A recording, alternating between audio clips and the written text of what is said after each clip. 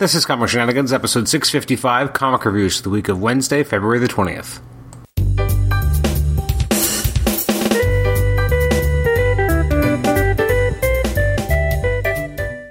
Welcome to the Comic Shenanigans podcast. I'm your host, Adam Chapman. This is episode 655. It's our comic reviews episode for releases from the week of February the 20th. We're coming to you on the 27th. So just before we go to our comic shop and pick up new comics, let's have one last look at the week that was. The good, the bad, the ugly, and then we can talk about new comics. So, looking at February the 20th, I have only had a chance to read 2 books. This will be a fast one. I guess maybe it's more like I've read 2.5, but still. So these are the books that came out that I won't be discussing here, but I just want to make mention that they did come out. Age of X-Men, The Amazing Nightcrawler had the launch, number 1. Aquaman, number 45. Avengers No Road Home, number 2. I enjoyed the first issue, just haven't had a chance to read issue 2 yet, and issue 3 is coming out today. We got Batman 65, which I'm actually a third or halfway through. Black Order, number 4. Black Widow, 205. Catwoman, Doctor Strange. Haven't read the 400th issue yet. Friendly Neighborhood Spider-Man, Guardians of the Galaxy, Hulkverines, Justice League, Miles Morales, Spider-Man, Nightwing, Old Man Quill, Return of Wolverine, Shuri, Teen Titans, The Unstoppable Wasp, Uncanny X-Men, and Venom are just some of the releases from February the 20th. So today I'll be talking about 2 books. The first one is Avengers number 15. This is continuing Jason Aaron's run on the Avengers. This is The Battle for the Throne of the Damned by Jason Aaron and David Marquez, with color art by Eric... Oh my god, I'm gonna massacre this. Arciniego. I'm really sorry. Lettered by Virtual Calligraphy's Clayton Cowles, with a cover by David Marquez and Justin Ponser, which really pops. And it's funny, it says, buy this comic or we'll kill this Avenger, so that's kind of cool. I really dug this. This is a fun issue. I mean, the artwork by Marquez looks, as fantastic as always. Just kind of seeing the fight between, I can't even remember the name of this new team, but these bad guys, these undead, and now I'm forgetting who. That's the only problem I have here, is that it feels like the characters are a little nondescript. Like, they're cool and they're fighting these cool guys, but do they have names? I don't even know if I remember the names or the name of the team. Like, that's the only thing that I think is not as strong. Is that I didn't feel like I really connected with who these characters were. That being said, the rest of the issue is very exciting, and it's fun to kind of see Dracula, in prison and kind of messing, trying to mess with Tony Stark, and who's come to him trying to threaten him now that Dracula's with the Russians and has been captured and manacled and everything, but he still exerts control and kind of shows that he's still in charge, and that's cool. Seeing the Ghost Rider and having the internal narration of the Ghost Riders being corrupted by this evil team was very cool as well. Again, seeing Tony Stark, dealing with the Russians is interesting, and the intrigue there that he's really not supposed to be there was cool. And the very ending, when you have the Avengers going to confront again this evil team, was pretty cool as well. And I it's really gripping to kind of see, especially the internal narration is really what nails this home, because you really feel for Robbie. The idea that he remembers screaming, and there's things that he will do and won't do, and he's trying to kind of fight against the monster within and the corruption by this team and what they're making him do, and that he has to fight the Avengers. Like, it's pretty cool to kind of see how horrifying this is for Robbie. Being on the Avengers is supposed to be a cool, fun experience for him. Like, he's so excited to be part of the team, and he gets corrupted in this way, and it's pretty upsetting. Blade doesn't do a lot here, but his presence is definitely felt. Dracula is very cool. It's a cool sequence where he's kind of having his tete-a-tete with Tony Stark, who's definitely out of his league here, even if he doesn't want to admit it. Again, as I said, I liked Tony not supposed to be in this Russian place, in this Russian prison, because he's using his stealth armor, and then him kind of saying, like, I'm going to get out of here, even though, yes, you have to arrest me, but I'm going to leave anyway. And then the fact that Crimson Dynamo just punches him and then leaves him there was kind of cool. I like this. This is very good. And again, the artwork by Marquez is fantastic. That last page is pretty cool as well, where you have Cap, Thor, Captain Marvel, and Blade about to confront these demonic characters. So that's pretty cool. And so I'm going to give this issue an 8. Big surprise. I enjoyed it. I liked it. It was good. Next up is Wolverine, The Infinity Watch, number 1. So I finally finished, I guess, the issue that comes before this. which is actually, which issue came before this? I'm trying to remember. Did I read The Return of Wolverine? This is great audio, just to kind of try and remember what I've read. And maybe I haven't. I think I knew what happened at the end of Return of Wolverine, but I haven't actually read that issue itself yet, just because I haven't super been loving it. But I read this because I'd heard good things about Wolverine and the Infinity Watch, even though it sounds like it should be a bad idea. So this is issue 105. This is written by Jerry Duggan, artwork by Andy McDonald, who I really enjoy. Amazing colors by Cordy Belair, and lettered by Virtual Calligraphy's Corey Petit. Or Petite, I'd never know how to say it. The French, well, not that I guess I have a little bit of Quebecois in me, but would say Petite, but I think it's more Petit, which feels weird and wrong to me.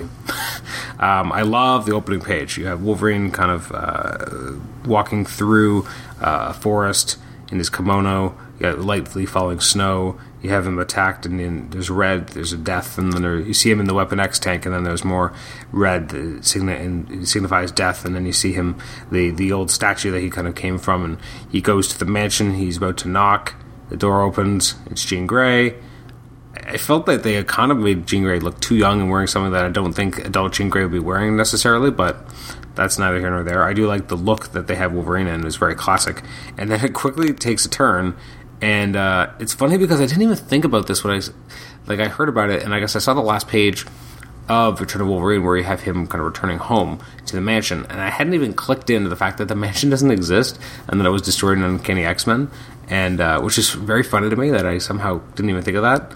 And then you have him, it's actually a destroyed mansion, and Loki's there, and then it just kind of, it goes bizarre, but it's actually really cool because it kind of explains what was going on while he, like the idea that you have Loki and Wolverine having this conversation, and Wolverine's like, I don't know what the hell you're talking about, and then having the Wolverine from the future who's a Phoenix is actually really interesting, and the idea that you actually find out that the way the Infinity Wars occurred in our reality is not the original way, and that there's been some time travel and changes to begin with.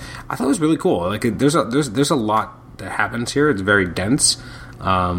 But it's interesting, and it's definitely picking up off of where we left, certain characters in Infinity Wars.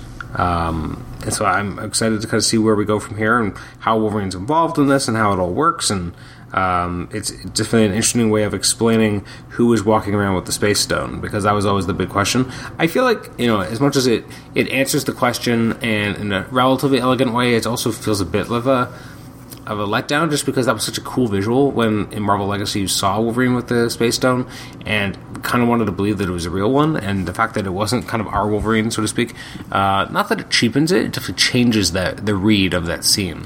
But I guess that's kind of the point, and maybe that was always the plan, and maybe it wasn't. Maybe it was just something they came up with on the fly. You never really know with these things at what point they kind of decided to do them. But I really enjoyed it. I thought the issue the artwork by McDonald was very enjoyable. It was very, there's just a certain tone to it that I really liked. The colors by Belair were really on point, so I really liked it. I'm going to give it an 8. It's maybe not the best criticism of the issue, but I really enjoyed it. So looking forward to February 27th releases. So comics coming out today. You have Mighty Morphin Power Rangers 36. You have Buffy the Vampire Slayer number 2, Firefly number 4. Let's see, over at Dark Horse you have Black Hammer Age of Doom number 8. I got Fight Club 3 number 2. And then over at DC you got Action Comics, Batgirl, Batman Beyond, Batman Shadow of the Bat trade paperback volume 4, going back to the 90s material.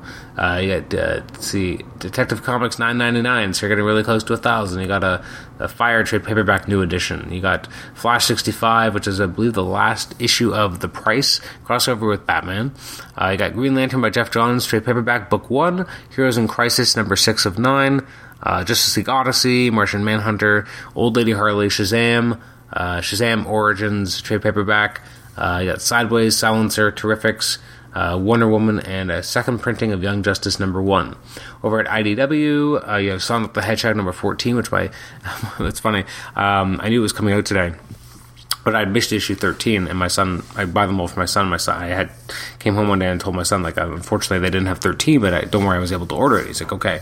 So I'm standing there at the table, just giving him dinner, and my cell phone rings, and it's like, you got a call from a comic shop, and it's like, oh, we got your issue of Sonic the Hedgehog 13. I had it on the speaker, and my son just lights up. So I hang up. I'm like, okay, that sounds great. I'll pick it up tomorrow.